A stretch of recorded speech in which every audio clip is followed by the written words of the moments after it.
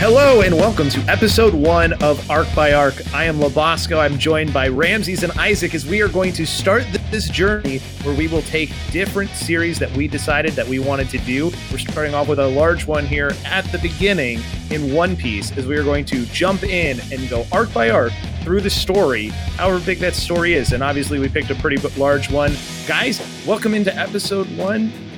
We're here. We're starting our journey. Our Romance Dawn is beginning. And welcome in, and you guys excited? Yes, sir. Yeah. Super happy to be here. Hi, I'm Ramses. Maybe you know that, maybe you don't, but I'm happy to be here. And for those of us who didn't hear our bonus episode with episode 0, we have a new member joining the crew for this series. A good buddy of mine that I'm super excited to really get involved with everything. This is Isaac. Say hi to the people, Isaac. Hey, what's going on? Awesome. Yes. So again, like Ramses said, leave us a review. Tell anyone you know who's a One Piece fan if they want to, maybe they were thinking about starting and need something to go along with it. Well, that's what we're going to be here for. So join us on this grand adventure as we are going to get started going here with Romance Dawn to start off. The format is going to be arc by arc. That's the name of the series for a reason. So we're going to start off with one arc, go through it, and we're not going to go over every single beat of the story, but we're kind of going to go over the highlights and parts that are important. And then we'll talk about different things that character-wise that matter to us and different things like that as we go through. And for One Piece in particular, there's some fun anime stuff we'll be talking about, but we will be going through the manga. So chapters 1 through 7 is what we will be covering here first. Romance Dawn, arc number 1, and it's really what starts everything. What starts one of the longest running mangas around and the best-selling single comic by one author. So we're on quite a start here that we get to go on, guys. For sure. And yeah, like Labosco said, this is not a chapter by chapter manga like read along podcast. We're going these bigger chunks. It's more fun, I think, to kind of go through these pieces of the story in like entire sections rather than just one each time. And we'll be doing this for a bunch of different things, but for by and large, the way we talked about on the bonus episode, One Piece is our main story. We might have some side quests here and there, working on some other stuff, but I'm super excited. I've been fascinated by this since I was younger, never really did the full dive until a little bit ago, but I'm super excited for it. There's a couple of things that we maybe want to get set up, I think, before we go in, right? As far as just kind of like how we're going to go over stuff. You talked about it a little bit as far as like level of detail. Yeah. So we'll go over, like I said, each arcs. We'll go, like I said, not every single story beat, but most of the ones that matter. There's a couple of things different in the anime and the manga. We'll kind of talk about those towards the end as well. Also, just as a primer to kind of get to know like what you're going into here, because pirates in One Piece are not exactly the pirates that maybe you've seen on TV. Because to be honest, those pirates aren't really how pirates were in reality anyways. They weren't saying "our matey" or stuff like that, and talking "me booty" and all that. That's not what pirates do, and that's not what you're going to get from One Piece pirates. Now you're still going to get pirates who raid and pillage and stuff, but the pirates that we're going to be following around are going to be a little bit different than that as well. More of I guess you could say nobler version of what a pirate is what you get here. But like, this is more close to like what pirates were in reality, or at least what we know about them. And there's a really good excerpt if you read like the first volume of One Piece that Oda puts in there that I guess I'll just put it here. He says, I've been gathering and reading a bunch of reference materials to do this pirate story. However, the pirates I admired so much in my youth hardly left written records of their history. I guess they were just too busy having fun on their adventures that they forgot to leave their stories for the future generation. That's just the trouble with those darned pirates. And that's a little that's literally like if you open like literally the first page here of the volume that I have, that's literally what it says from Oda. And he's got a mask on there too, wrong side of the page, like a alien mask. So I just wanted to point that picture out because that tells you a little bit about the guy that we're going to be getting to know here, who's the creator, Ichiro Oda. I compare the pirates in One Piece a lot to like an adventuring party, like in D&D or something like that. They're not necessarily going around plundering all the time. It's not necessarily pirates, especially the pirates we're going to be following, are not ones who go out and plundering, sacking things, like destroying stuff. It's more of a group of people living outside of the convention society, like you living the way you want to live and doing your thing. Quick note, you touched about it, Labasco. One Piece is the highest selling comic of all time. If you're a Shonen Jump reader, One Piece was, I think, for the longest time, by a single author. Yes. One Piece has been the cornerstone of that magazine for how long now? Almost like, how long are we getting to now at this point? 25 years. 25 years. Over 25. It's number one in the big three for a reason. That this is like a cornerstone of not even just like Shonen Jump, but just manga, anime, like in general. There's a very clear line as far as like things that became before this and things that are influenced by this afterwards. Oda is like the dude where you talk about like, you hear those stories about like mangaka like only sleeping like a few hours a day and like barely eating and like only taking like 20 minutes rest like during a day. Like that's Oda. Oda legitimately has like recovered and is like doing better for sleep wise, and he sleeps like maybe 5 hours a day now. Like he was that dude who was like sleeping 2 or 3 hours a night max, and just doing all of this over and over and over. Has very rarely missed like extended periods of time here and there, but very rarely has missed extended periods of time.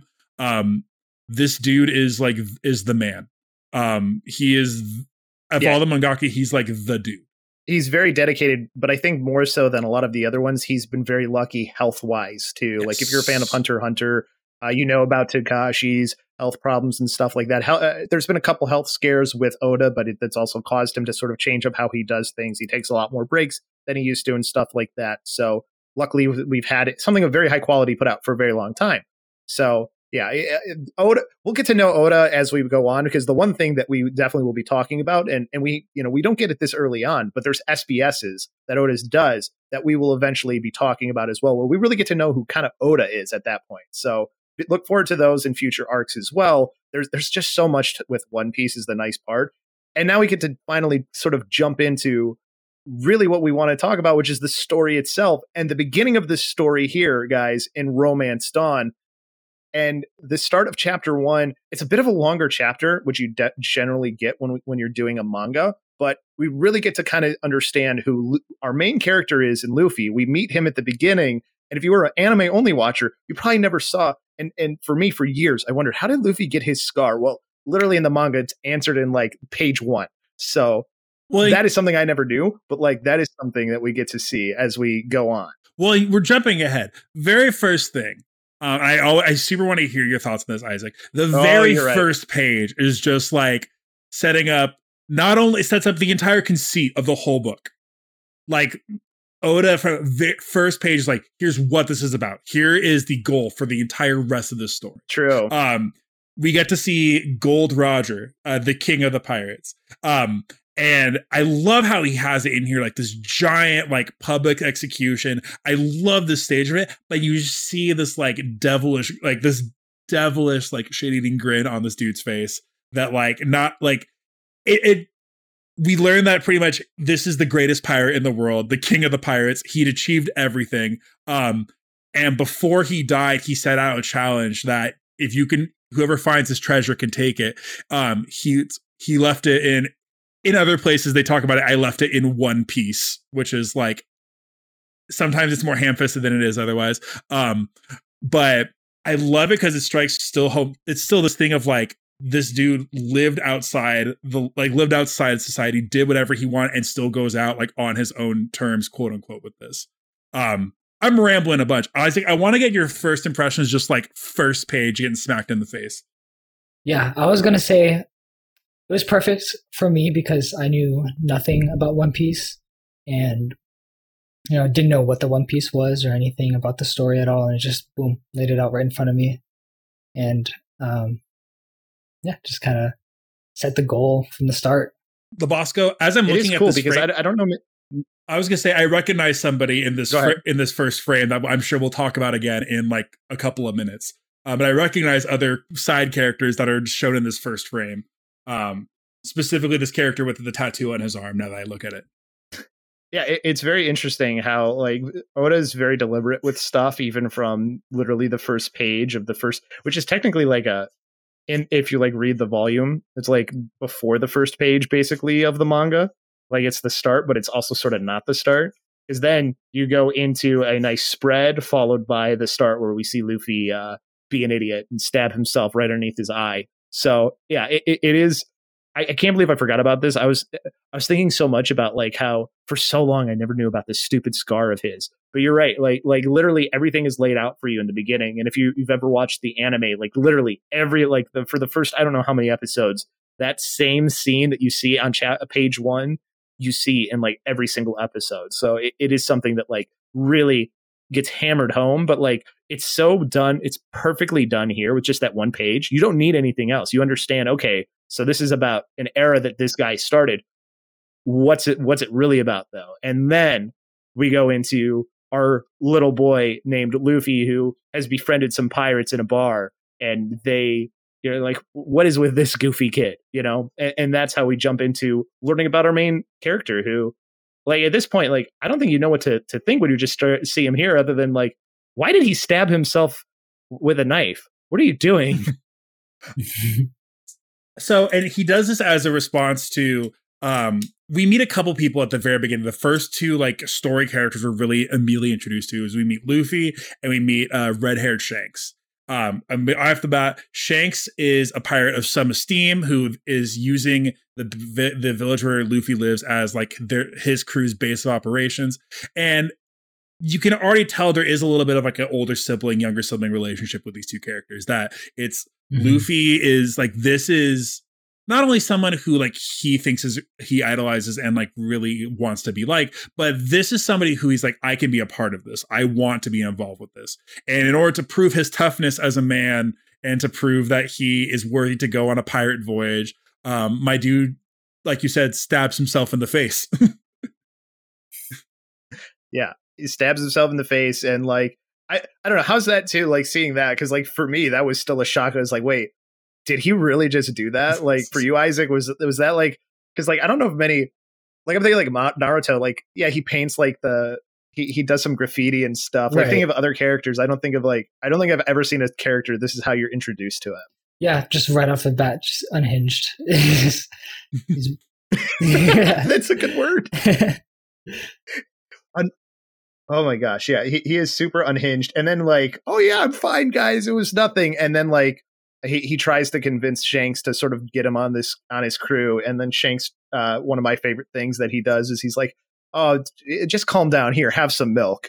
And then Luffy's like, oh, thanks. And he drinks it really excitedly. And then he's like, I don't know any pirate who would drink milk. And he starts laughing at him. Like, you're right with like the like sibling bond that they sort of have, or like annoying neighbor kid who's really young is like what Luffy is. And like, you're the older neighbor kid and he wants to like hang out with you, but you're like, you're like 15 years younger than me, kid. I'm sorry. Like you don't understand.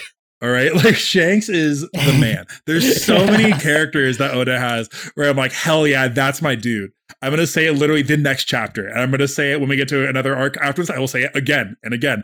Like, I love, because he does, like, the way he characterizes this guy, and you get to see it more in the later on, that this is someone who is incredibly capable and incredibly, like, honestly dangerous, but is not. This is still, I think, what the ideal is as far as what Luffy wants to be. This is still somebody kind who looks out for other people, even though they have the power to realistically do whatever they want.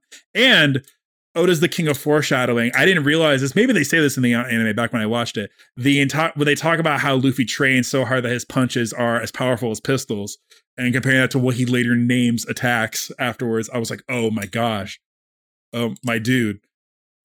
Yeah, I think he does say that in the anime, but you're right.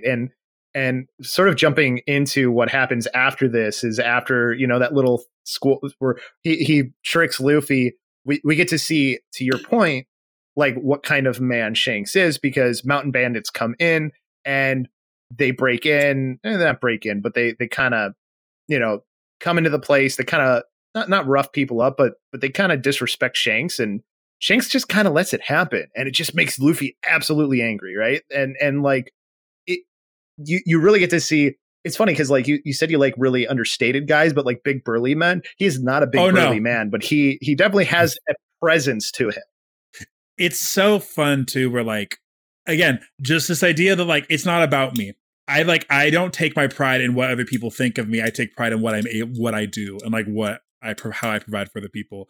And the idea that like Huguma the bear, the leader of the mountain bandits, like smashes his glass on Shanks's head, and that everybody else has a reaction of like, oh, like so you serious? Like the rest of the crew, because you can look at it like Luffy's like super surprised, Machina is super surprised, the mountain bandits are like are like excited to see him get beat up, and you look at Shanks's crew and they all just have this response of like, all right, like okay, like this is gonna like there's this look of detachment of just like, okay, like this is what's gonna like there are consequences to this and you do not know what you just got yourself into. Yeah, for you watching this scene sort of unfold for you, Isaac, I mean, again, this is something that is just out of the norm. Like you don't see characters like do something like Shanks's actions. Like for you, knowing nothing, I mean, what is your reaction to this happening? I thought it was really interesting how Shanks kind of carried himself throughout that whole the whole scene going down. Yeah, it is out of the norm. That something else too. We'll get right before we get into the kind of what we start to get into the power sets and like how like people get abilities in this in a second. I will mention this because if I don't mention it now, I will mention it every single episode. I probably will. Oda is the king of character design, and he does it in a way where like they talk about like if you want to check like good character designs, you just put black silhouettes up on like a white background and just what do these silhouettes look like? If they all look pretty uniform and the same, it's not varied enough and it's very samey. Every One Piece character looks incredibly different. And he replicates these designs all the time. You have some people who look similar, but like everybody looks different. And you look at just like Shanks's crew, like there's a bunch of these background characters who we see again and again who like have very specific designs and then are like I could go on about it over and over, but it's one of my favorite things about the manga. Yeah, the silhouettes are something that are very unique to One Piece in particular, for sure, and makes it very easy to recognize character, and I think it burns an image of them a little bit better into your mind because like the characters are so well differently designed, so it gets really easy, and then like actions of not doing anything like this with Shanks, like that already is going to make an impact on you, and then what happens after the mountain bandits leave? His crew laughs at him, and he laughs. And you're like, okay, this is also not what I was expecting to have happen after this whole mess just happened where this dude like just completely disrespects him and then Luffy's all mad and Shanks is like, what, Luffy, it's not a big deal. It's you've got to like pick your battles is sort of what he tells him. And like that was beneath him, wasn't worth it. And then Luffy starts to try and walk off and then we find out, oh yeah, we weren't paying attention because we were paying attention to what was happening in the bar. Luffy ate a weird fruit. And now he's stretching. What just happened? And like you can totally miss that this is happening in the background if you're not paying attention. Other than them being like, "Did you just eat this?" And he's like, "Yeah, I thought it was just a dessert." And you're like, "Oh my god, that's how he gets his powers." It didn't even taste good. Like that's my man is obsessed with food. That's his number one thing. But I love that gag of him just walking and the arm just still going. So the in universe for the uninitiated, these fruits, these special fruits are called devil fruits, and these devil fruits, when somebody eats them, they are granted a specific power. It's a lot of how it's like kind of the first power set we get from for One Piece, and we will get a bunch of them. It's the first kind of power set we get, but there are we know one immediate negative to devil fruits, whereas if you eat one, you can't swim. Which Luffy couldn't do anyways. Yeah, so like he was already gonna drown. Now, I don't know about you guys, but a bunch of pirates who can't swim is also dumb and hilarious to me too. Without a doubt. Like I remember when I was watching it for the first time being like, they can't swim, but like you're on the sea all the time. Like that makes no sense. Like, what are you gonna do?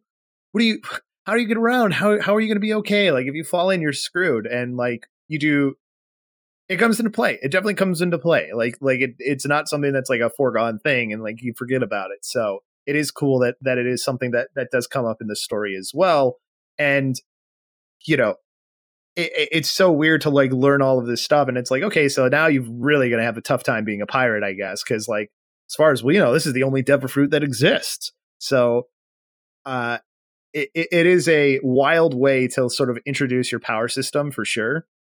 And then it's like, oh yeah, we're just going to continue to move on now and go on to the next thing where it's like, okay, now some time has passed. Luffy is just in the village and we know that the pirates are out somewhere and they haven't been back for a little bit. And then who returns? But we get to see the Mountain Bandit again. And then we really get to learn who I think Shanks is. And we understand sort of the gravity of who he is as a person and why he is the way he is. Mm-hmm. The Mountain Bandits kidnap Luffy and they're going to hold him hostage. They hold him hostage because Luffy is out defending Shanks's honor. The Mountain Bandits are talking about like, oh, like this guy's garbage. He ain't shit. Like whatever. He let me smash a bottle on his head. Luffy is defending somebody he looks up to. And Shanks and crew come back just in time to just see what's going on. And he still gets his dig in, which I love, where he's like, Luffy, like, what happened? I thought your punches were as powerful as pistols. Like, how did they get you? And then we get one of my immediate favorite moments in the series. This is kind of like the first time you watch this is where like you go from like, oh, this is fun, happy, like super sunny shonen, and just like, oh, like somebody's going to get murked immediately.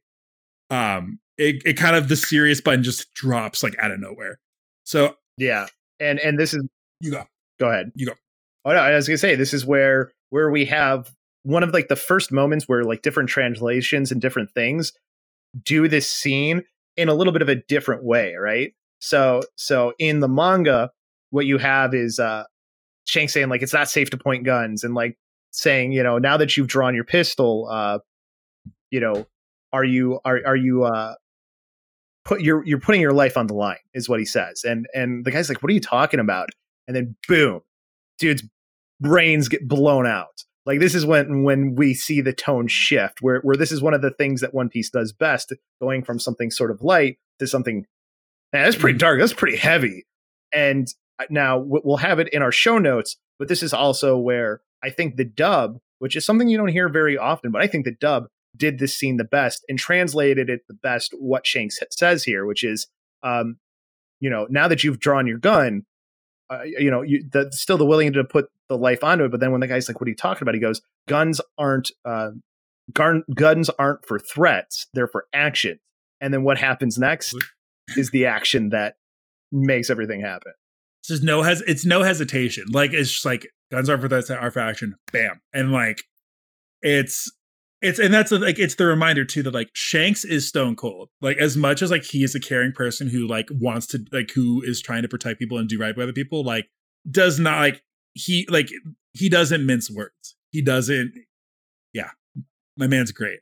I love my dude. And then, and he goes in about, hey, you can spit beer on me, you can make fun of me, you can do all these different things, but you better not mess with one of my friends or this is what's going to happen to you. So like you still understand, okay, there's layers to this. It's not just like, oh, you know, I just wasn't feeling it that day or something. Like there's literally reasons why for everything.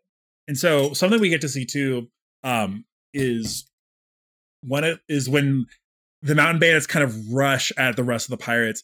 And I don't think we get this character's name quite yet. But literally just Shanks' lieutenant is just like, cool, I'll handle this, and dispatches all these dudes by himself. Not even shooting them, just like beating them to death with a gun. I don't know. When do we learn? I know all these characters are named. I know we don't know this guy's name quite yet. Yeah, I don't remember when exactly we get certain names for Shanks's crew, because like the big round guy is named Lucky Roo. Like I know they don't reveal that in this part. Like I don't know if his name's ever actually like said in the manga, but yeah, it's very weird how like we know Shanks's name, but we don't really know anybody else's name on his crew.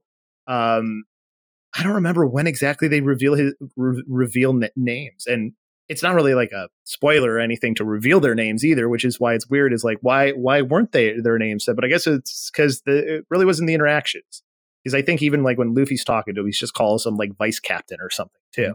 now that I'm like thinking back on what I read and like thinking like, when did we find his name? I don't know when we learned his name is Ben Beckman, by the way.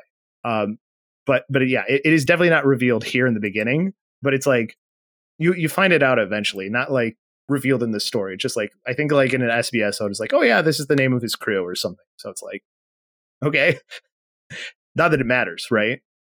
So we get to the climax of this first chapter is after getting the crap kicked out of his crew, the leader of the mountain bandits takes Luffy and decides, well, screw this. Like, I'm at least going to get rid of this kid. Takes him out into a boat in the middle of the ocean with the idea like, all right, like you can't swim. You drank a devil fruit. I'm going to throw you in here and you're going to die. And that he, man, I still like, he's going to go and he literally just decides, kicks Luffy in the ocean, decides like, that's it. Like, I'm killing this child. Like, it's anime. Like, yeah, it's manga. It's fine. Like, this dude's going to murder a child in the middle of the ocean.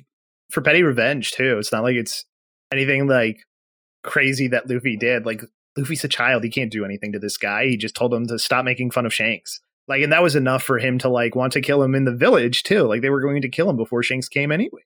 So like this is going to happen regardless. And then, you know, he gets saved there and then throws him overboard. But I guess there's like some karmic justice that ends up happening to him, though, as we see a giant sea monster just comes and just eats him whole. This is one of my favorite moments in that first like mini arc of just like the immediate, and these monsters are called Sea Kings. The Sea King just immediately coming up and just not like obliterating Higuma, and then going down to about to kill Luffy before this incredible moment happens. Isaac, if you could tell us what happens after that. Yeah. As the sea monster is coming up, Shanks arrives and he comes to Luffy's rescue. That whole graphic, my favorite graphic of this first chapter is Shanks holding Luffy in his arms, and he's missing one arm, and it really capitalizes on that tone change that you get from that lightheartedness in the beginning to this really like, you know, shit's real. Like, shit's going really down. Real. Like, yeah. like it's so much drawn better too in the manga than in the anime, because the anime, like, it's kind of bloody and stuff, but like it looks very like kind of jagged and stuff the way it looks in the manga. Like Oda, certain details of Oda's art, I think he does a really good job of, and like that was one of them for me where it like hits harder here in the manga than it does in the anime, and like you're like, oh my god, that really just happened. And he there's this great moment too with Luffy where he's like, you know, Luffy, why are you crying? You're a man now. And Luffy's like, because you lost your arm. And he's like, it's just an arm. You're safe. That's all that matters. Oh, we almost forgot too. He just looks at the Sea King and tells it to get lost, and it leaves. That's like you have this crazy moment that's happening there, and then oh yeah, he didn't even have to do anything to make this monster leave. Like that to me too was always one of those moments where I'm like, what just happened? What is this? So Luffy just like in that moment, Luffy kind of gets it too. Where he's like, all right, like I'm not strong enough. As I thought I was, I didn't really get how serious this was. So Shanks and his crew are going to leave. They've decided like they're moving on their new base of operations. He decides like, okay, I'm going to become a pirate on my own. And and you're going to see like, I'm going to be the king of the pirates. I'm going to be the king of the pirates. And this is where Luffy gets his hat, because the entire time you watch all the iconography, like for all of One Piece, Luffy's got the straw hat on. I mean, that's what we'll get to. That's what his crew's even named. But it's Shanks who originally starts out with it. And that's also kind of like a mini, we talk about like One Piece, all these characters have these long running goals and like their number one motivations. And this is just kind of like a background thing for like Luffy. Like this is something too, is kind of to prove himself to Shanks and to kind of prove and to make it to that. Shanks asks him to keep his hat safe for him, and to give it back to him someday when he's become a great pirate. I would say, and then from there we jump ahead to where Luffy's finally setting off at sea, and then we see that same Sea King that Shanks told him to get lost. We see the name of said move that he always said his punches were as strong as pistols, and then we see, oh yeah, maybe they are now. I think this is I think it's 10 years later is when this happens too. He's going to finally set out on his own, and we see the character that we're going to get to see and go on this journey. And it's interesting too, because we get these little boxes at the end of chapter 1 that say, Luffy's tiny boat floats on his crew yet to be found. Luffy's great voyage of destiny has begun. So that's how we end chapter 1. This is a bit of a long, like I said, first chapters are generally longer from manga, but like you really get to kind of understand the motivations of Luffy here and why he is going to be a character that is worth following, because you see the mentor that he has and you're like, okay, let's see what this kid turns into. And if he really follows in the footsteps of clearly the guy who really meant a lot to him that he was following, or in his childhood that mattered to him. So before we jump in and we start, we did a lot of work establishing kind of this first, like, because like chapter 1 in itself is kind of like a mini arc. We'll revisit it again later, but like the way the anime kind of handles this is weird, because it'll go like a little bit forward and then an entire like episode of like flashback. If I have it correct in my brain, no, Chris, it's not formatted the same, but doing it this way, you just get the motivations Correct. Immediately. You just get, you have all the flashback stuff immediately done, so you can just jump straight into action for chapter 2 is awesome. Give me your overall thoughts after we finish chapter 1 and we jump into the rest of this. Yeah, I thought chapter 1 was a beautiful chapter. It really established Luffy's roots and motivation and his upbringing, and playful yet super powerful artwork that really justified the story and like you said, provides the goal for Luffy, and you kind of everything's just laid out from the beginning. You have something to look forward to. You don't have to kind of like ponder about it. It's like, nope, this is it, and this is he's gonna go for it. King of Pirates. And now we get to see where he's gonna go on his adventure. So it is very good groundwork laid. And then we find out that Luffy's not much of a sailor. Like literally in chapter 2, the beginning, he gets swallowed up by a whirlpool. Well, he went out on a dinghy, Labasco. My man rode out from port on a rowboat. Well, that's just what you do sometimes. And nobody said Luffy was smart. Like we knew that from chapter 1, though. He stabbed himself underneath his eye with a knife. Like we already kind of knew he was not the brightest crayon in the box. So. Like this isn't really much of a surprise. I guess it's more of like, man, it really didn't take you long to really screw things up on your adventure. And he like throws himself in a barrel and is like, well, hopefully I don't die. Yeah, and then we're like, yeah, right. It's like, what? This is how the story starts. And then we get to Goats. I think it's Goats Island is the name of it. Is the island there? Goat Island. Well, we get to meet so the next like important character that we get to meet Koby. And Koby is kind of the first person, like the first time we see Luffy interacting with people, like just going out and making impacts on other people. And that's something I really love about this is that it's Luffy has growth and he has progression, but so much of this is about like Luffy goes out and does things, and how do the people around him react to things. So we meet Koby. He's a cabin boy on a ship for Lady Alvida. Alvida is also another hilarious and kind of super mean character design. She's a giant lady with this huge iron club that just whenever anybody says that she's not like incredibly beautiful or anybody disobeys her, she just bonks them on the head with this giant club. But Koby he's a cabin boy who's been kidnapped and put on the ship. And he's super mistreated by the rest of the crew. He wants to stand up to Alvida, but he's terrified of doing anything. But we learn about Koby, and we learn about another character that we're going to see in a little bit, about how would you describe this guy before we start looking at him later on? Oh, well, all we know is he's a pirate hunter. Yeah. That's literally all we're told, and that he's like a demon. Like that's our introduction to who's probably going to be, I would imagine, because of the way you talked about characters, he's probably your favorite Straw Hat, is my guess up to this point. We'll talk about it. We'll talk about him in a little bit, but like we get inklings of this other character that we might end up learning about later. But we also see that they like pull this barrel out of the water, and for us reading, we're like, well, that's got to be Luffy, right? and thankfully Koby does that, because now we have the introduction of these two characters to each other, which is like, this is the first time we're seeing Luffy now meet somebody out in the wild. And we also see this funny interaction with the other guys who are like going to open, and because I think it's a giant barrel of beer, of sake. So they're trying to open it and they want to drink this.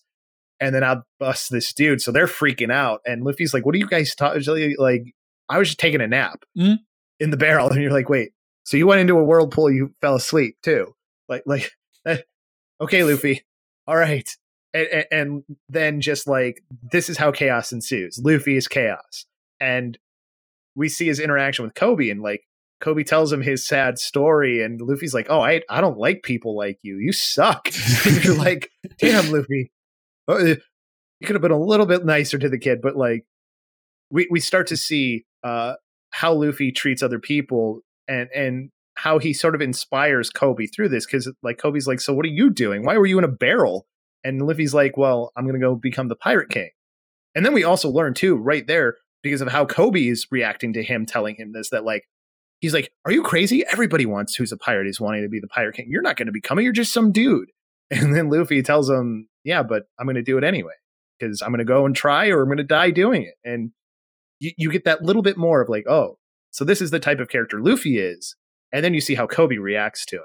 It's all like the motivations are always so plainly laid out. And then if that motivates, like, and what's so great is you watch like Luffy is just very out and just very like blunt about what his dream is. And that bluntness really motivates people to be like, well, if this kid is going to go out there and he's going to pursue this thing that's ridiculous, like pie in the sky, no way in the world this is ever going to happen, then why wouldn't I pursue my thing? Why won't I go? And you see this from people who have very small, simple goals to people who have giant astronomical goals. If he's going to go out there with reckless abandon and do this, then what's stopping me and preventing me from trying it as well? And so Kobe gives us his goal, which is if Luffy wants to be the king of the pirates, he wants to join the Navy because he wants to, after his horrible experience with Lady Alvida, he wants to fight bad guys and he wants to make the world a safer place. And Kobe asks Luffy, is my dream ridiculous? He's like, how should I know? He's like, I don't know if you're going to be able to do it or not, but go do it. It's kind of basically what Luffy's whole thing with it is. And then Alvida is told about, hey, there's this weird kid. What do you want us to do? And she's like, what do you mean weird kid? And it's like, oh, maybe it's the pirate hunter. And then we have the whole interaction between Alvida and Luffy. And Luffy's like, who's this weird lady? He says, I forget what he calls it. He's like Chunky Later or something. Like that tough looking old Biddy. Like tough looking is so much meaner than like. and you're just like, they're all freaking out because like nobody says this to Alvida. She's Alvida the club, and Luffy doesn't care who she is. She's just some weird old lady who's like getting mad for no reason. Like that was another thing too. Like the whole like looking on your ship for dust. It's like you're on a ship. How can you be mad if there's dust on your ship? Like, what kind of pirate are you? She was just so bizarre. And Luffy's like, I don't care who you are, and takes care of her and basically frees Kobe by doing this. And it's like, there's this good moment too with Kobe where he, like, Alvida goes again, like, who's the prettiest on the sea? And Kobe finally sticks up for himself. You're thinking about the things that Luffy was saying to him and just is like, you're an ugly old hag. I can't stand you. And Luffy's like, well said, and just like beats the crap out of her for him. And it's like this beautiful moment because it's like Kobe's finally free to kind of do what he wants. And now we've got ourselves a little companion for the moment. They talk about too. So he beats Alvida, makes the crew give him a dinghy for him and Kobe to go off to the next town. And they already are hype. Well, again, the foreshadowing is great. They're already hyping up like, yeah, like I've heard there's this demon like pirate hunter out there. He's apparently really cool. So like, I guess I'm going to have to go and get him. And I'm going to make him join my crew. Kobe's like, no, he's a demon. He's terrible. You can't. He's like, well, I'm going to see for myself what kind of guy he is. I'm not going to listen to what other people say, which, there are certain things in this world that message kind of resonates with more so now than it maybe even did then, which is an interesting to think about as far as like perceptions of people and things and stuff. Like, I think that's it's probably still a good message that works out today. What I love to like, I want to get your thoughts on this in a second, Isaac. What I love too is like people complain sometimes about shonen being like too much like follow your dreams, work hard, push, like train really hard, and you too can accomplish your goal. And One Piece is like the number one about that in a way that I love it, where it's just like everyone has a dream and it's specific and it's very individual, but like it's on you to do it, and nobody's stopping you from doing it other than yourself. Yeah, I feel like, I mean, I love Naruto, but I feel like they were a little bit cliche about that kind of message. I really like the way that it's portrayed through characters like Luffy and how infectious he is with everyone else around him. He kind of, I'm trying to think of the right word for it. He kind of, oh my gosh, it's infectious optimism. Like what he, it's infectious optimism. Yeah, but he, the way he is on the story, there's like a term that people kind of use for it. Like, you know, the story sort of happens to people, I guess. Luffy happens to people. Mm-hmm. You know what I mean? Like he the way he is, it's sort of like those leaders who he's definitely like a natural born leader in some ways. We can see here, like being able to inspire somebody who really didn't have any reason to be inspired by anything. So it's cool to see this. And especially too, somebody whose dream is like the polar opposite of his too, right? Like a Marine and a pirate, like not really somebody you'd expect a pirate to be inspiring. So it's cool that we get this little bit of that. But now we move on to Shellstown, which, funny enough, like again, I don't think they ever say the name. I think they just call it the I think in the manga, like when you're reading it, they just say it's the Marine base island or something. Yeah, they say the naval base town. Yeah. But Shellstown is the name of the base, or the where the base is. That's the name of the town. They don't ever tell us that in the manga, but that's where they end up heading to next to see what is this pirate hunter guy all about. And like they got to go somewhere. And for Koby, this is perfect because there's a Marine base there too. So it helps both of them out on their goal. And then we end up there, and they're like, oh, it's this great little town. And they go and they get some food, and they're talking about, yeah, I wonder how this pirate hunter guy is. And then everybody freaks out in the restaurant that they're in, that he said pirate hunter, Zoro. I think they say his name at this point. Yes. Which, by the way, they say it's Zoro. It's not Zolo. Like yes. If you read the official translation, it's one of those JoJo's things too, where like I'm reading it where I'm reading it. It's Zolo. I was like, huh, okay. All right. I mean, that's not how I've ever heard it pronounced. Again, I'll say it twice in one episode. This is my dude. There is nothing cooler when, like, we'll talk about this guy's fighting style as we get there. There's nothing cooler to a 11-year-old boy in the world than a dude who fights like this. Like nothing at all. He is so dangerous, in fact, and like we get more context as it is. The Navy just has him tied up to a post. Like isolated, like he's isolated on the middle of this naval base. Luffy and Koby kind of go to check it out and just be like, all right, cool. Like, I'm going to go get him. You can go join the Navy. And Kobe's like, I actually have to go talk to them. And he's like, yeah, go for it. I'm going to go over here. Bye. Like, I love it. They show this freaking badass silhouette too of just like the all black, like Zoro with the bandana on, tied up to this post. And he looks up and he has just like this, they say demon a lot, but he had like this like evil looking smile on his face when they're gonna go up and untie him. Ugh, my dude, I love it. It's great, and Koby's like, don't go do that, they'll kill you. You know, like and Luffy's like, but there's nobody here. What are they gonna do if I untie him?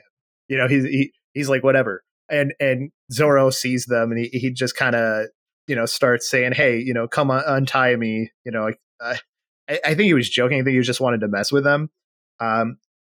And then while they're kind of talking with him, like, you know, Koby's freaking out, and Luffy's like, what's he gonna do? You know, he's tied up, he's bleeding. And then there's this little girl that just comes out of nowhere, and she's like, quiet. And then she's going over there and starts talking to him. And then we get to see it's like, oh, he's not a demon, because he just like, what are you doing here? Get lost. Just go away. It's like really kind to this little girl. And you're like, wait, what? There's a heavy theme in One Piece about like the value of kindness, and that like in a world that is so like rough and is blatantly unfair, and more blatantly unfair at a massive level the longer we get into the story, that human kindness is the most honorable thing you can do, and that people are willing to even lay down their lives in response to human kindness. In the actual anime, we get a little bit more of an explanation of why Zoro is tied up. They talk about it in the manga, but we actually see that Rika, the girl, gets attacked by one of these dogs, and that Zoro just comes up and gets attacked by a dog that is owned by the son of the naval base commander, being an asshole with his horrible dogs out there. And that Zoro, without any hesitation, stabs this dog to protect Rika, and that she, like, this is her trying to repay him back. And Helmeppo, this character, the naval base's son, again, Helmeppo, incredible character design, because it's so, like, dumb in, like, the best way. Like, he's got this weird, like, pill head, and he's wearing, like, a leisure suit. Full cut to the extreme. But yeah, Zoro is protecting this girl from Helmeppo's dogs. This character irritated me so much, Isaac, when I've watched the anime, because they give him, like, the annoying anime guy voice that they used to give everybody in, like, back in the 90s, where it's like, and it's horrible, like, that they did this, but, like, they gave everybody, like, you know, when they make it a character in an anime, and they just like, all right, this guy's the annoying guy, so we're going to give him the really, like, whiny, slightly effeminate voice. Yeah, it's that one. Yeah. When I first saw him pop up on the page, that's exactly how I pictured his voice to sound. Oh my god! Yeah, dude.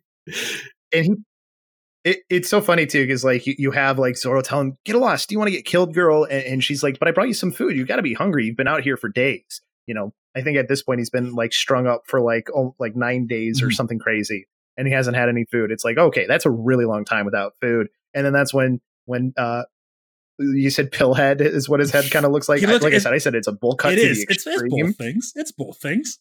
Yeah, it's both. It's both for sure. And then we see kind of like him like being like, so, you know, you're not supposed to do this to the girl, and, like, you know, we have a decree out that anybody who tries to help the pirate hunter will be killed. And he also eats one of the rice balls she made, or takes a bite into it, and he's like, oh, this is terrible, because, like, she didn't make a rice ball properly. She made it sweet instead of with salt, because she's like, oh, I thought it would taste better that way if it was sweet. And he just decides that he's going to crush it in front of her, like, all this hard work that she did. She's clearly upset about it. And then he orders a Marine to throw her over the wall. Mm-hmm. And, like, just that alone, you're like, what the hell is wrong with this dude? And it's like, you look like this and you're a shit person. Like, my God. Another theme that we'll get into a lot is the abuse of power from both, like, military authorities, but, like, government authorities as well. There's clearly, or just, and not even just anybody in positions of power, just abuse of power. Abuse of power to people who are undeserving, from the worst and worst. So we learned that, Helmeppo has this challenge, like, all right, like, I'll let you go in a month. If you could stay, I'll let you go if you can stay here a month without food. And Zoro is an honorable person. He's like, all right, I'll make that promise. I will sit here. Like, I'll be tied up for a month. You made me a promise. I'm going to handle it. And I love this moment too, where he eats the dirty, like, rice ball. It's, like, mucked up on the ground. I love the eating, like, picture from Oda too. Like, he's a big fan of the giant cheeks every time. And just tell her I said it was delicious. Tell her I ate it all. And Luffy and Koby start making a plan to, like, how they're going to spring. Well, they make a plan about how they're going to spring Zoro. But while they're doing that, Helmeppo comes down the street and goes, oh, like, you guys thought I was actually going to free that guy? No, like, we're killing him later today. Like, I don't care. I'm going to, like, I don't care about a promise. I'm an adult. I'm an adult, but, like, I'm in charge. I'm dad. Like, my dad's the commander. I can do whatever the hell I want. And it goes to that abuse of power thing again.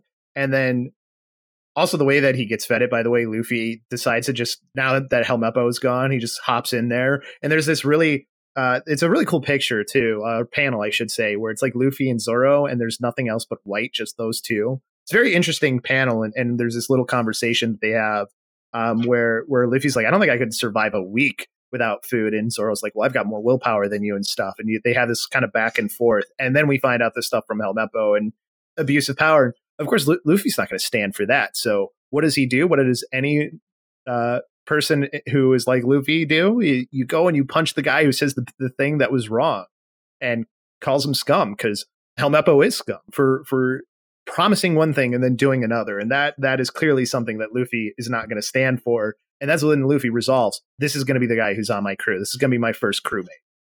I love that too. It's like, you don't want to make an enemy of the Navy. And he's like, I don't care. The Navy's corrupt. Like, if the Navy's corrupt, I don't care if they're my enemy.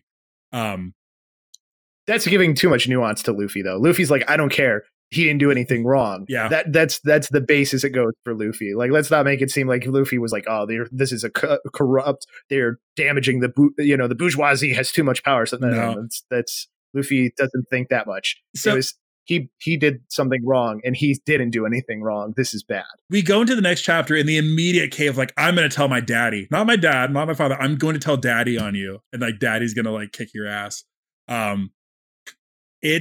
We get into this and like, Helmeppo sucks.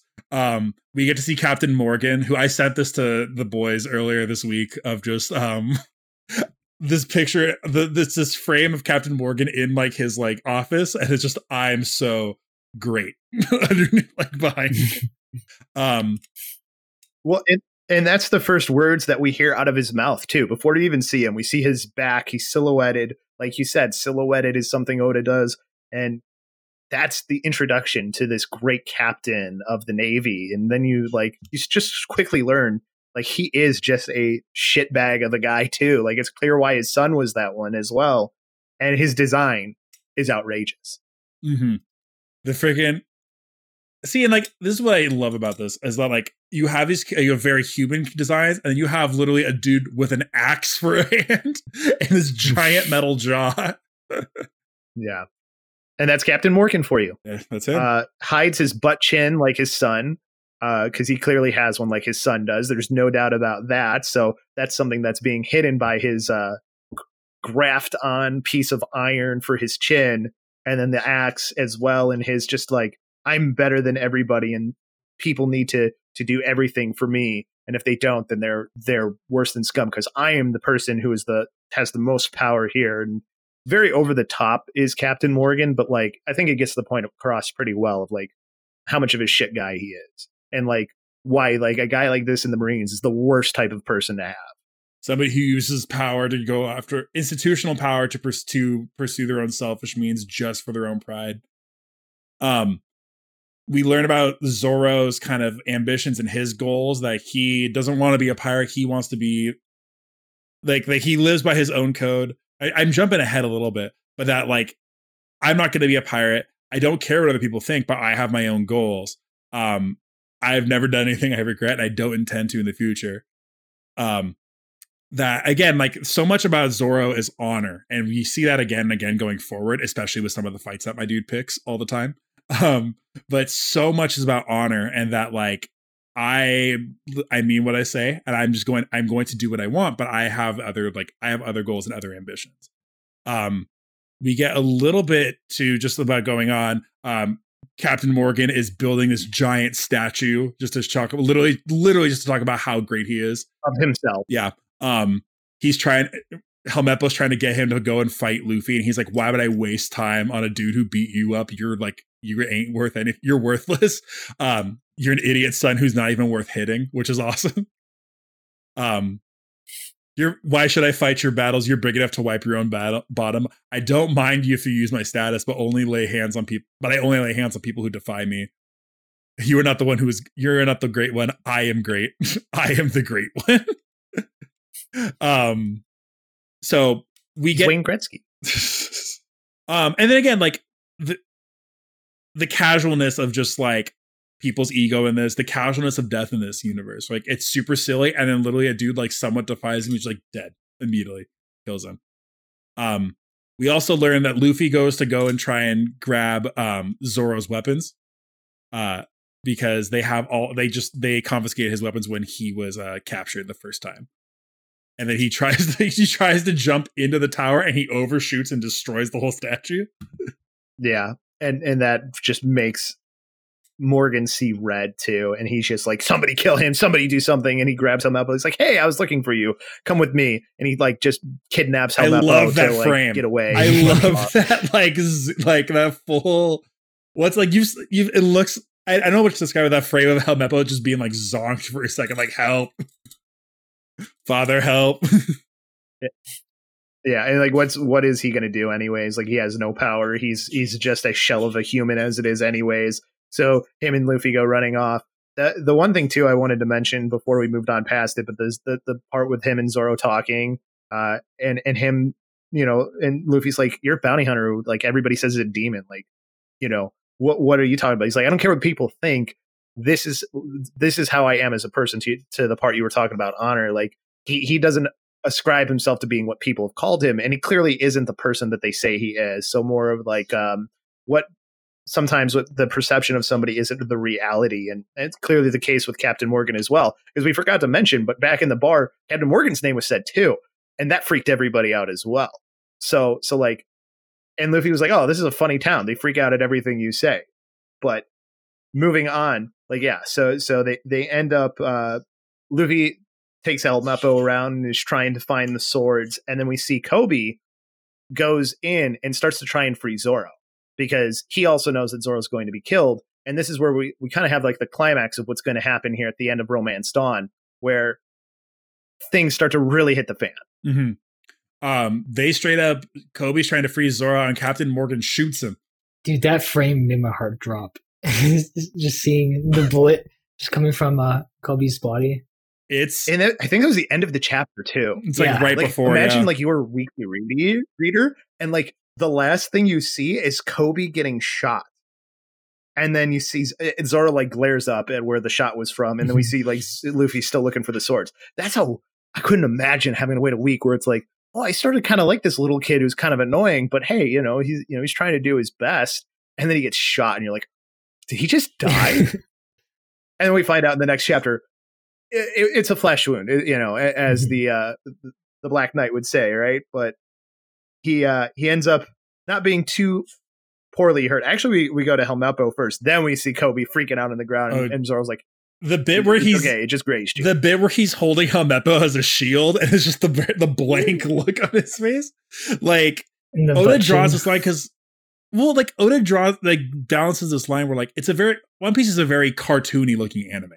It's not like crazy realistic standards, but like when he goes into full on, there's moments where he just goes into full like Looney Tunes mode sometimes with how he draws characters. Kobe is shot, he's bleeding, but he's not dead. Zoro tells Kobe like, dude, just get out of here. Like, they're gonna set me free if I survive for the month. You're doing this and they're going to kill you. You get out of here. And that's when he finds out that Helmeppo never intended to actually keep that promise, that they were actually going to kill him later today. And that's where Zoro decides that this is the point where we're about to like where he starts making the case that like Luffy is trying to help him out of no benefit to himself, only because he thinks he's a good person who would be good for his crew. And then they get surrounded and they're about to get killed by a firing squad. And Kobe even says, you don't have to join up with him, but you guys can help each other out, at least here while this is going on, because he's not going to stop until he frees you. So then we see the firing squad is coming, and then we see Luffy sees 3 swords, and it's like, well, okay, which one's his? Helmeppo's passed out. He's like, whatever, I'm just going to take all 3 of them. He springs down into the yard, and then we see, oh yeah, that's right, he's made of rubber. We kind of forgot about that. He ate that whole gum fruit thing that we talked about a while ago. And then here we actually get to see a little bit more. Oh yeah, this has properties of rubber. So what happens when the bullets come flying that we're going to kill Kobe and Zoro? Well, we have a flashback before that happens. We learn through only a couple of pages, Isaac, Zoro's backstory. If you want to cry, One Piece will throw this at you over and over again. And you're like, oh yeah, I'm having a good time. Cry. Yeah, this backstory definitely hit. And it's only like 4 pages. It's not long. No. That's the crazy part. And you're like, we learned Zoro's backstory. Go ahead. This is your guy. Oh, dude. Zoro used to be a member of like a sword dojo where he would lose every time to against Kuina, who is the daughter of the dojo head. and they say 0 for 2,000. Lost 2,000 straight duels, and he's like he is strong. He is good. Everybody else is like, this dude's awesome. This dude's great. Like they call him pathetic, and they're like, no, he's super strong. He's not weak. He's the strong. He beats adults. He's the strongest person in our dojo, and he is just no match for this girl. I love this. Even if he can use 2 swords, he's still weak. Losers should learn to suffer defeat in silence. We learn that he's like, I'm going to keep going until I can't keep losing to her. I'm going to sail the seas. I'm going to become the greatest sword master in the world, which this is his central motivation, is that I'm going to be the greatest swordsmaster in the world. We learn initially because he wants to beat Kuina. He challenges her to a duel with real swords that they're going to actually fight, and one of them might die. And then they have this duel. Kuina still beats him. Not really a match, and he's embarrassed and frustrated, and she goes, look, like at the end of the day though, like you still win because you can go be a sword master. You can still go about and pursue your dreams. I have very little time left until like I don't get to be the world's greatest swordsman. I get to go be a wife. I get to go be like a daughter. I don't get to actually pursue my dream. I don't. She's like, yeah, physically you're just going to get stronger. Mm-hmm. It's just the physiology of boys and girls. And Zoro is not having any of it. Mm-hmm. He is not happy with what she's saying here. And I love this part from Zoro. That, we're going to make a promise to each other that someday we're going to fight each other for the title of greatest swordsman ever. Lots of promises in this manga. Everyone's making promises to each other all the time. But yes, that this is like, it's almost like, and it's an older sister almost even dynamic. It feels like, where it's like, this is the person I want to surpass and beat. He goes and trains. We find out that there was an accident and Kuina fell down the stairs and died. So not only did she not get to pursue her dream at all, life cut incredibly short. And he asks, it's like, there's this quote that I love of just, because he's yelling at her like, no, like you're faking it. You can't run away from your promise. You made it, like you promised me this, like we're going to do this. Like screaming out in despair. And her father, the sensei, just says, humans are fragile things. It's like, it hurts in the manga. It hurts in the anime too. Like, cause they get to build it up like a tiny bit more.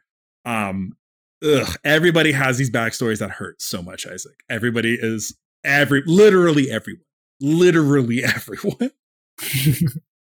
Just be prepared. Just have the tissues ready. That's the thing, because this is maybe the tamest of them all. Mm-hmm. And then another great line too is, I'll have to keep the promise for both of us. I'm going to become a great swords master that my name will be known even in heaven. So his motivation's there, and then sort of, I guess, his life flashing before his eyes. And right as he's about to get shot, Luffy jumps down. We see he's a rubber boy, and the bullets just fly back at the guys, and they're freaked out about it because they're like, what just happened? Why are these bullets coming back at us? And that's when, in the manga, he just says, oh, that must be a devil fruit. And this is one area where I think the anime did a little better, is we get a little bit of an explanation of what devil fruits are. We'll have the link of that little scene in the show notes. I had these guys watch a couple of clips here from the anime. So if you want to watch some of these clips with us, definitely do it, because I think there's sometimes a little more context added, and sometimes things just hit a little bit better in the anime than in the manga. The manga, I think, is overall better, but there's some moments where the anime does really step it up. So I think it's worth having that little bit of explanation, because up until this point, we still really didn't know what devil fruits were. And then we learned, oh, there's multiple devil fruits, and it grants you this crazy power. So we see that happen. And then the final fight of this part of the manga happens, where we finally get Zoro free after a little bit of Luffy trying and not being very good at it. And then we have a really cool, one of the coolest manga pages in the beginning, where Zoro just has all of these dudes' swords stopped, and he shows his 3-sword style for the first time. So Luffy gives him the out too, where he's like, here's your weapons, like get out of here, because if you fight, if you fight with me, the Navy's going to be your enemy too. And he says like, I'm going to go back just to make sure I have it like set up correctly. But I love that line of just, you've got yourself a pirate. You must be demon spawn, but I'm not ready to die without a fight. All right. It's yes. Ugh. So he practices Sentoryu, which is the 3-sword style. And as a kid, when someone was like, "Yeah, dude, this guy has 3 swords," I was like, yeah, like that's so cool. Like, oh my gosh. And then being 11 and playing the video games and just seeing like this dude has fucking 3 swords. 3 swords. There's nothing cooler to an 11-year-old boy than a dude who fights with 3 swords. Like and it's not in a way that you would expect where like maybe there's like 2 in one hand and 1 in the other. My dude has a sword in his mouth that he also uses. And this is another way in the manga, in the anime, it's great whether they stop it. It's like this like freeze frame, like of slow motion where like he blocks all the swords at once. Ugh. Something like that, yeah. Had you ever seen Zoro before this, Isaac? Like, did you know about the 3-sword style? So I've only seen the graphic, that big one with him like having his arms crossed like that. I've only seen it as like a tattoo or just like from like Instagram post or something like that. And then seeing that and having that sense of familiarity, I was like, it like clicked. Right in that moment. Mm-hmm. That's cool. That is, yeah, because like Zoro's definitely like one of the more popular, I think, characters just in anime in general. There's also this point where Zoro is like, "What are you? You must be a demon spawn," he says to Luffy, which is funny because like he was the one getting called the demon, and now he's calling Luffy a demon. Who very interesting little tidbit there that those exchange between those two. But then he's like, "I'm going to do this, but I am going to be the world's strongest swordsman, and if you have to make me stop on there, you have to commit suicide." Harikari is what he says. If you ever make me do that, and Luffy's like, world's greatest swordsman, the king of the pirates wouldn't have anything other than that. So that's where he fully commits to Luffy, and then they just clean shop with everybody at this point. Mm-hmm. They kick everybody in the Navy's ass. There's all these great still shots, and they do this again and again, and they get into big fights where like they beat everybody up, and then there's this like it's this one where they show everybody's on the ground, and everyone in the Navy's like, he's a rubber man, it's hopeless, like, Captain, we can't fight them. And it's just like Luffy and Zoro just kicking the dust off of their shoes as Morgan's coming up. Morgan orders a bunch of his men to commit suicide because he won't tolerate defeatists. And they're like contemplating it, which is weird. Well, I would say, do they do it? I think they do it because there's like they get stopped before they do it. Okay, they have the guns to their head though. Okay, actually, maybe they do it. Well, because that was just something I missed. I think you're right. Well, because they show one of them. There's a guy who's like bringing the gun down from his head, but like the way they show that is like, I think it's like the sound blurb on there is for footsteps. Maybe, I'm not sure. I think he stops them before they do because I think they see him fighting. I think that they're contemplating it. I don't know. This is like, man, did they actually do it? And I just didn't realize it. Like, it's messed up to me. Mm-hmm. I don't know about you guys. Like, oh yeah, like I didn't think they did it. Did they do it? Do you think they did it? I don't think so because I don't think they do. I think it just. But like they were definitely close. They were close. They were really. They had the guns to their heads. They were thinking about it because they're probably like, well, he's going to kill us anyways. I guess. I don't know if that was their reasoning behind it, but they get stopped before that, and then the fight between Luffy and Morgan starts to happen in full finally, and we see, the action figure that is Captain Morgan fight Luffy, and then like he screams his names. I'm Captain Axehand Morgan, as he's like just like being a weirdo. And Luffy's like, oh yeah, I'm Luffy. Nice to meet you. And it's like, you guys are fighting. Why are you introducing yourself to him, Luffy? He wasn't saying his name to you to like introduce himself. That wasn't what was happening. But Luffy like just beats the crap out of him. And then we get while he's beating him and punching him, like I get Luffy's attention because like he's got a gun to Kobe's head, and they're like. And he's like, hey, are you paying attention? Like, I'm going to kill this guy if you don't. And Luffy's like, huh? What? and then we get the one of the final moments of this where we see Helmeppo try to get Luffy to stop. And this kind of harkens back to what we had happen with Shanks a little bit, too, where gun to somebody's head, what are you going to do? And that, like, Luffy readies up, like, all right, like, I'll punch this guy. And Captain Morgan is... Captain Morgan is there about to kill him. I love this shot too of just like Morgan like coming up from behind him with you've assaulted an officer of the Navy. Like it becomes even just like not only have you like the level of greatness. It's like I am the greatest. I am the great one. You've assaulted like the great leader. You've assaulted Captain Morgan. You've assaulted an officer of the Navy. Like just holding on to whatever sort of because this dude's just been embarrassed in front of his entire crew, has been trounced, thrashed, beat to hell, and it's like, well, okay, this is the one thing I can cling on to. In the anime too, like it's so, I love how they do this, where it's just like, it's like they're like snap, and you point to it, and it's just Zoro like in like that form into like behind him, having like run through him. Yeah, and Luffy punching Helmeppo at the same time because Kobe's not afraid to die. See? And Helmeppo's freaking out. Also, this is where we're going to start talking about 4Kids because, boy, I saved this picture for this moment because I wanted Isaac to I wanted him to see what 4Kids did. And so I'll share it in our group here. And you can see the picture. Oh my gosh, is it gonna make it? It's gonna make us download AVI. Hey, and it's so dumb. So as a background, Isaac, the 4Kids dub that was on like Kids WB and everything, they heavily censored a bunch of this. There's no blood. There is anybody who smokes a cigarette, and a lot of characters smoke cigarettes. They have a lollipop instead, or some other thing in their mouth, which will be very important later. There's not guns. They do these weird like Looney Tunes contraptions where it's like a Kids Next Door weapon where it's like a boxing glove like on a gun that like shoots somebody. There's a lot of stuff they did. Bad. I don't know if it may not open for me, but I'm looking at it right now.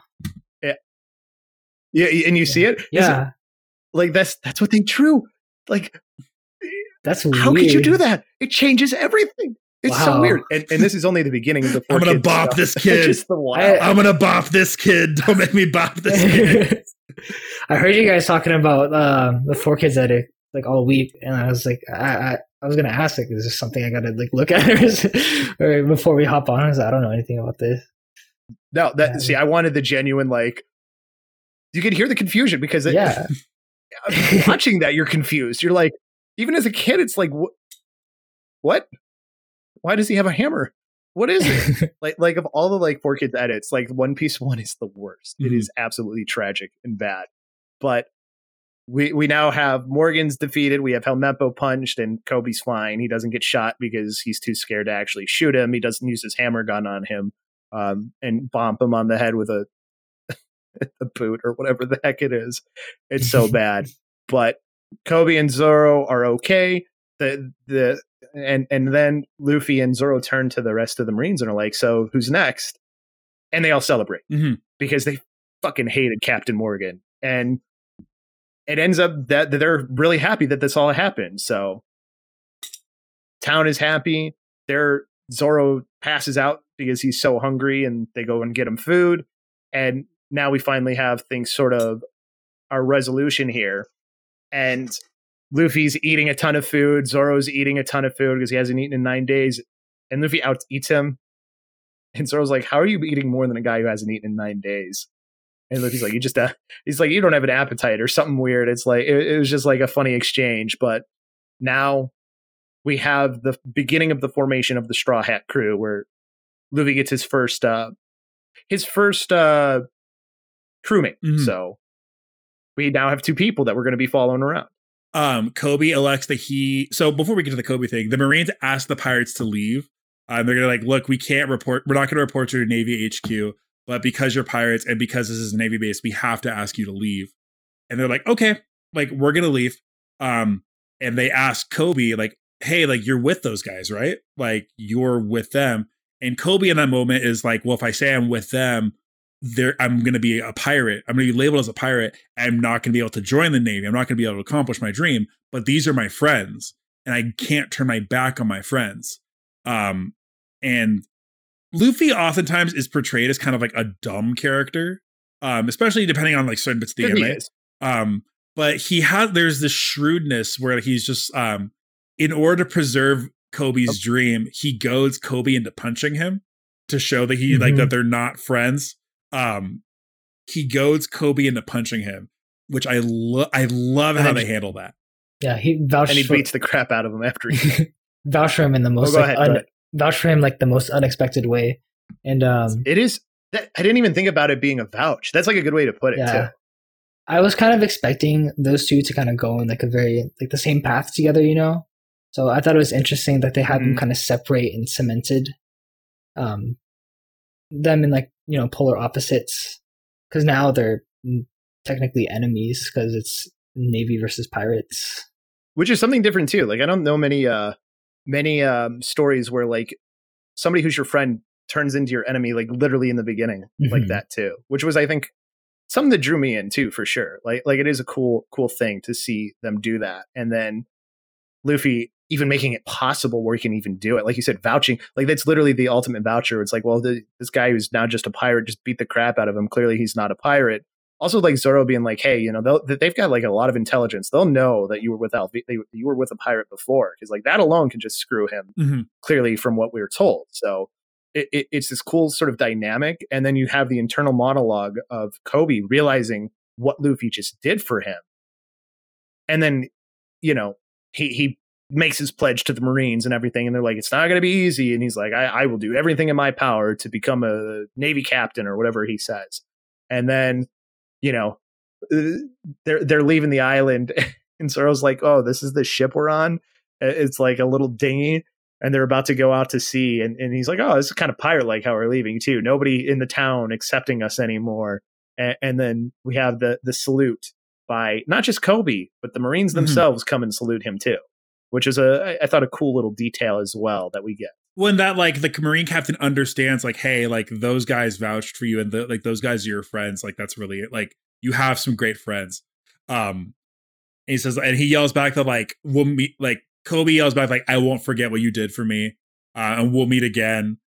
And then I love like it's like these little like jokes I'll throw in there, just like, all right, it's against regulations to salute pirates like we just did, so as punishment we aren't going to get any dinner for the next week. And they're like, okay, yes sir.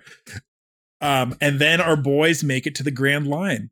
There's a nice teaser image too, where they talk about the golden age of piracy, where you can see some characters in here who I'm sure you look at it at the bottom of that picture. We see Shanks in the corner. There's more people in here that we'll see as we get further on, including one of my other favorite characters.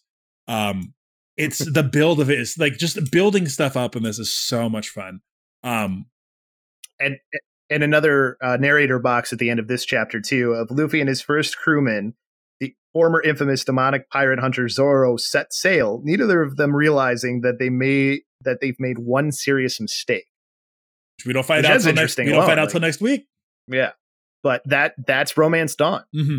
That's how it ends. And like you said, the picture there, and that being the first arc, I think that encapsulates really well, like, okay, this is the kind of story that we're going to have. We're going on this adventure. These are the two guys we're going to be following, and whoever else that they might get.